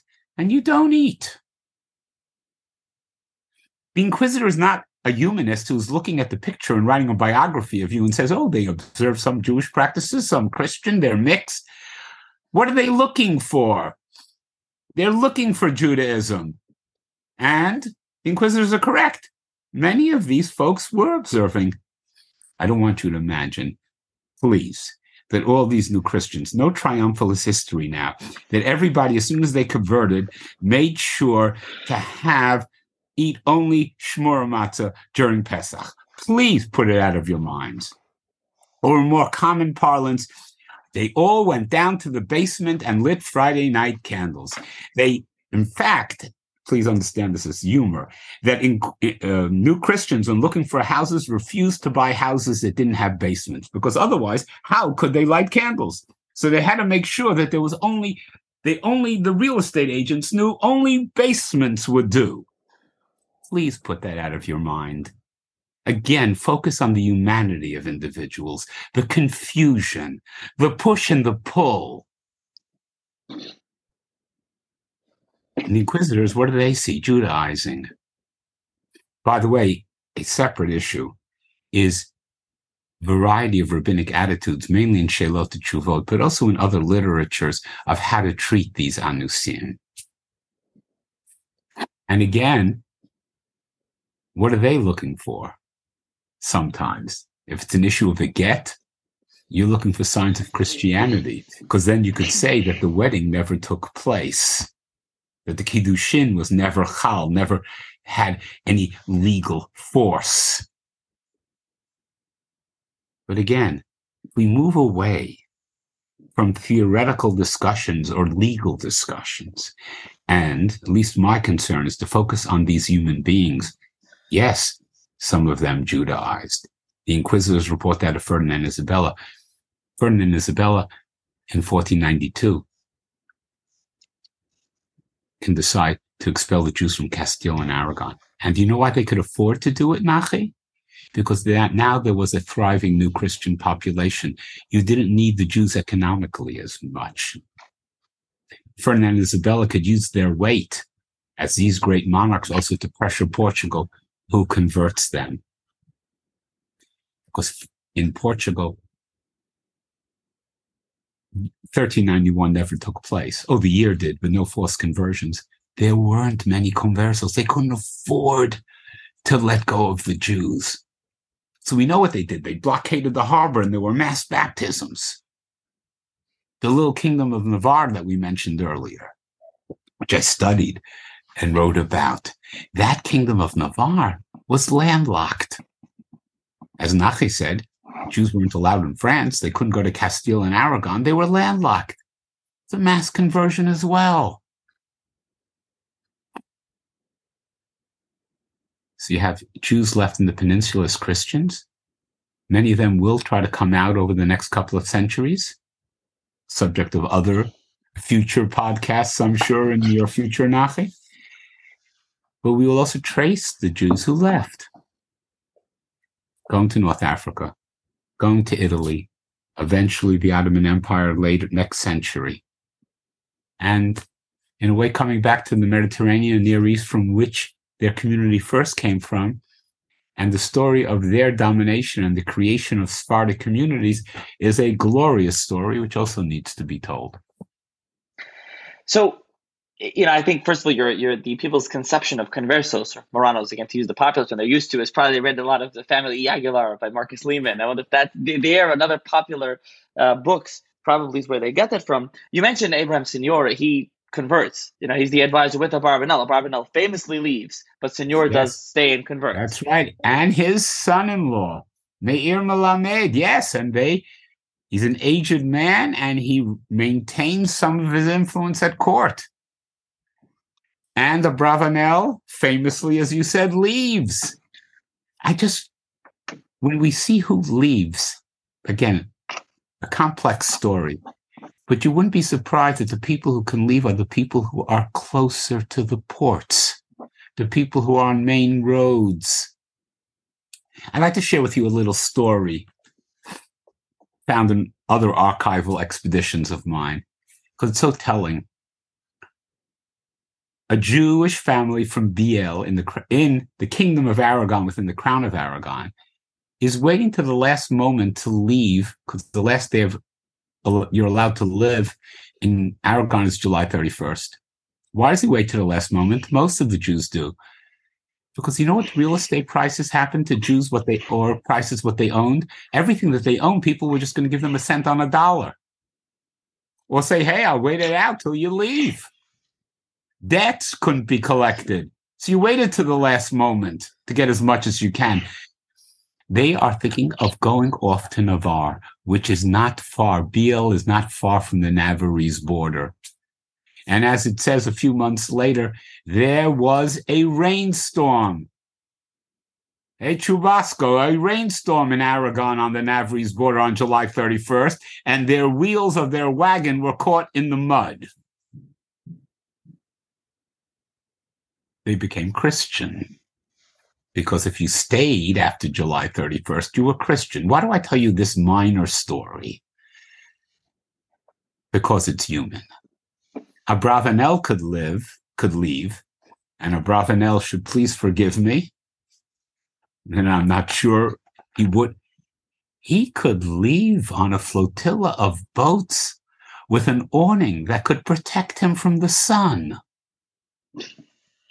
Don Yisachar Abravanel was a great individual, a great Jew. But I do want you to appreciate what it means to be well off and the resources at your command, and what it is to be a little Jewish family in a village trying to get out and wait until the last day that maybe you could gather enough funds to go to Navarre where Jews were fleeing. You mentioned Navarre. That's your first book, I believe. The Last Jews on Iberian Soil, Navarrese Jewry, 1479-1498. So that is you mentioned it as your book. I moved from 20 years to 10 months. Maybe my next book, Nachi, should be about a day. And I see you liking the subtitle, or I don't know if you do, or the press likes putting in the years. That seems to be a thing also. Years mean a lot to me. I just want to ask you, once we've ran this long, we can add a little bit here, is that we mentioned a lot of the conversos of the 15th century, but what about the Jews, especially the Rabbanim who's left in Spain? People may be familiar with Mr. Kanpanta and his Darka Gemara, Darka Talmud. He has Talmidim, Ramesh Alashker, who was from there and leaves. There are other Rabbanim in the area. I just want to point out, what is for the Jewish life, for the actual Jews that stay Jewish, like in Spain in that century? There are many rabbinic figures. They're Talmudists, they're philosophers, they're halachists, they're moralists. You did notice that I've been not talking about them, generally speaking, not first of all because we don't have that much information, but also that my interest lies. I don't imagine that Talmudists are Jewish leaders. And conversely, I surely don't imagine that Jewish leaders are Talmudists. It's rare that you have a person like Chastai Kreskes who's intellectually brilliant and is a Jewish leader. So when you talk about Jewish life, if you mean a flourishing Jewish intellectual life, that is fascinating. Now, we're not looking at Jews generally, but we're looking at a cadre of elite Jews. In fact, what I'm working on now is focusing on elite Jews in the generation after 1391. Rivash is one. Kreskes is another. Prof. Duran, commentator on the Guide, educational philosopher par excellence, studied the Bible, whom we know was converted as well in Perpignan.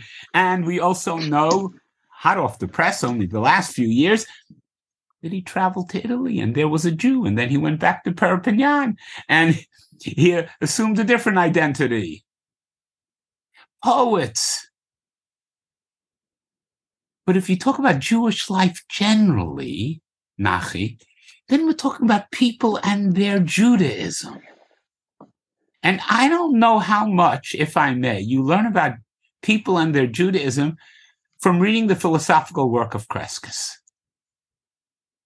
Or from reading Sefer Ikarim, because you mentioned of Albo. Or reading the poetry of Bonafed. Or the moralism of Shlomo Alami. Or the brilliant Talmudic analysis of Yitzchak Kampanton. Or the biblical exegesis of Yosef Karo's uncle.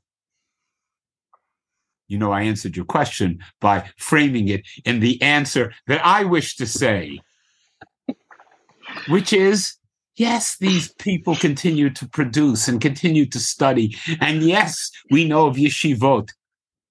By the way, we know of yeshivot, and it's very interesting what information we have about yeshivot and Sfarad in this later time. Everybody had a Talmud curriculum, but then you'd also go to a yeshiva where they focused more on Kabbalah, or they focused more on philosophy. In other words, you went to a school where you studied the basics, Talmud and Halacha, and there the fight is the role also of Tanakh, which Efodi, the pen name of Prof. Duran, fiercely argued for. You can imagine the Bible is a playground between Jews and Christians, and Jews need to know Tanakh. But then those schools could also be inflected with a Kabbalistic overlay or philosophical overlay.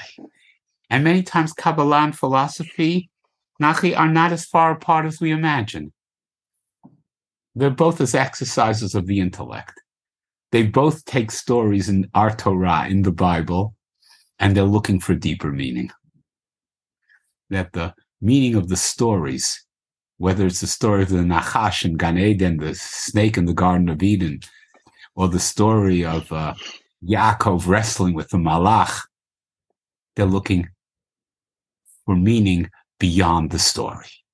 And in that sense, philosophers and Kabbalists agree wholeheartedly. It just can't be what I'm reading. It has to be far more.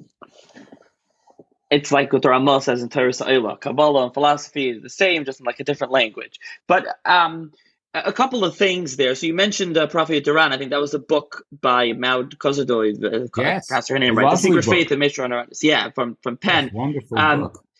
Now, I didn't actually go through the whole book, but there's a book on at the end, Chachmei Sfarad Be'ina Saira, by Yoel Marciano in Hebrew. Yes. And this about the yeshivas of this time period. And as you mentioned, there are Rabbi Kampanton, is Salvador Shmuel Valenci, and I mentioned the Rosh Alashker who leaves. You mentioned Rabbi Yosef Karo's uncle, the Yitzchak Karo, and this Toldos Yitzchak. We have Akedas Yitzchak Karama, Abravanel himself, who, and then in Portugal, he has his Rabbi Yosef Chiyun, who we have works from him in Portugal. Just mentioning, and exactly, you didn't answer the question and how you wanted. I just wanted to point this out for the listeners. There still are Gedolim, there still are major Rabbanim left in Spain at this time. See, because that then says, Nachi, and this is where I take issue with you. Yes, just because there is a devastation, that doesn't mean because there was an absence of learned Jews or a plethora of learned Jews. That's confusing learned Jews with being leaders or with having influence over the public. And that's also not imagining that learned Jews have their own conflicts, their own balances. Feel for the Rivash. Do you think Yitzhak Bar Sheshet Perfet was happy walking around in Franciscan robes? I'm asking you also to expand your notion, because talking about Gedolim is also conflating leadership with learning, and it's doing something else.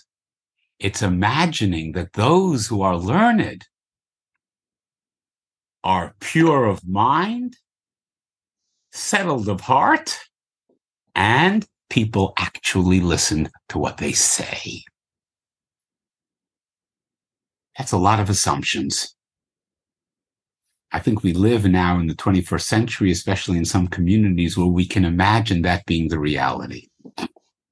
I won't say it is the reality, but we can imagine it being the reality. And then we take that reality and we retroject it backwards. I think what a Jewish historian does is he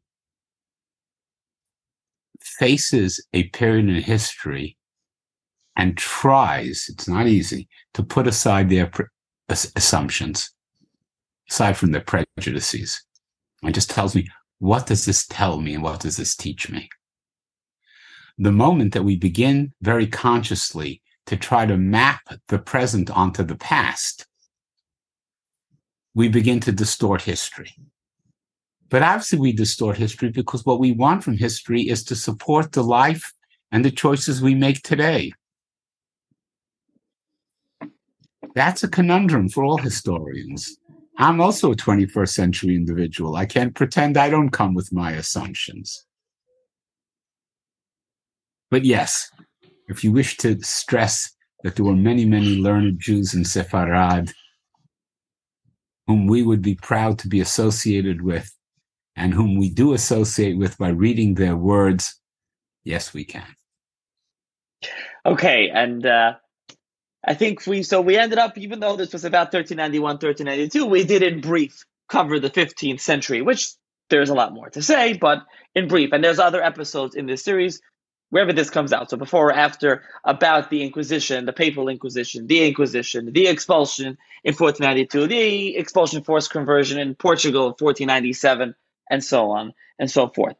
Now, we'll link your book in the show's notes, Anti-Jewish Riot in the Crown of Aragon and the Royal Response, 1391, 1392. Is there any other further suggested reading that you would like to suggest, whether your own or others, for the listeners?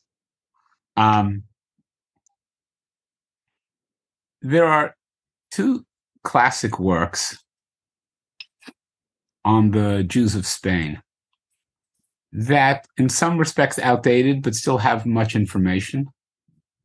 Both were originally published in Hebrew, and that's Ashtor's Jews of Muslim Spain, Eliyahu Ashtor, and Yitzhak Beer's A History of the Jews in Christian Spain. I'm proud to say that a student of mine, a great scholar on his own, Jonathan Ray, is publishing a new history of the Jews in medieval Spain called Jewish Life in Medieval Spain, which should appear in a few months, and I'm looking forward to that. On specific topics, that would be a challenge, what to suggest and what to recommend. May I say, if you're interested geographically, works on Jews in Portugal are mostly written in Portuguese, and smaller studies on Castile and Aragon are written in Spanish. If you're interested in biography, there's a lovely new biography of Ramban. I mentioned Zev Harby's a very fine book on Chastai Kreskis. People have written on a variety of scholars that have populated the Jewish landscape of Sepharad. since you asked me, this is an essay. I wrote a essay on Jewish elite literature, culture, if you will, of the Jews in Christian Iberia. In other words, the period post-Reconquest. And that appears as a chapter within a large 1-volume, also published in 3 volumes, History of Jewish Culture by David Beale, called The Cultural History of the Jews. And it starts with a letter written in 1391.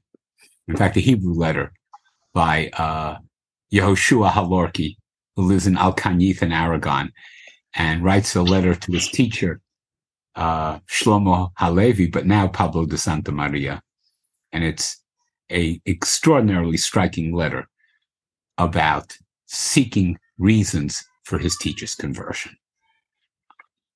And to sit with that letter and to read it is to understand the social, communal, intellectual, religious pressures, the swirl of cultures that are around. What I just ask all of the listeners to do is to bring the empathy that they show toward themselves and towards their family and towards their community and to others in this world, and to bring it to the past too. Because without empathy for the past, you'll never begin to understand it. So good luck on your journeys. If there is another book that comes to mind, I'm happy to send it along, Nachi. But just to give you a long list, I don't know how productive it will be. In that essay that I just mentioned to you, I do have a short bibliography.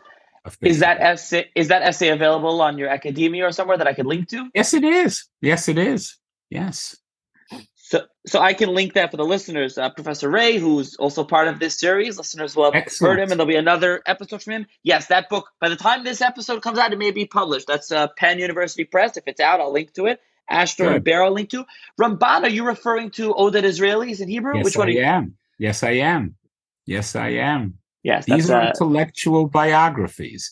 These are biographies that are interested, well, more in the commentaries and the strains in the commentary than, but understandably, there's less information on the individuals and their lives. Because often the individuals and their lives, their actual lives, have been forgotten. And it's really the books that are speaking for them in the grave, if you will. Yeah, that's in Hebrew from Magnus University Press. Magnus Press, it's Hebrew University. But Professor Israeli, I actually have an interview with him. I have a podcast recorded. I don't know if it will be released by the time this comes out or not. So either I'll refer listeners back to it, or they should stay tuned for it as well. And we ran long. Hopefully listeners enjoyed. And thank you, Professor Gampel, for coming on the podcast once again. And Nachi, it's a pleasure to talk to you. You're a wonderful person to look at while I speak. I really enjoy your active face and your interest and your knowledge and your inquisitiveness. More power to you. Thank you for that, for the kind words. And thank you once again for joining me.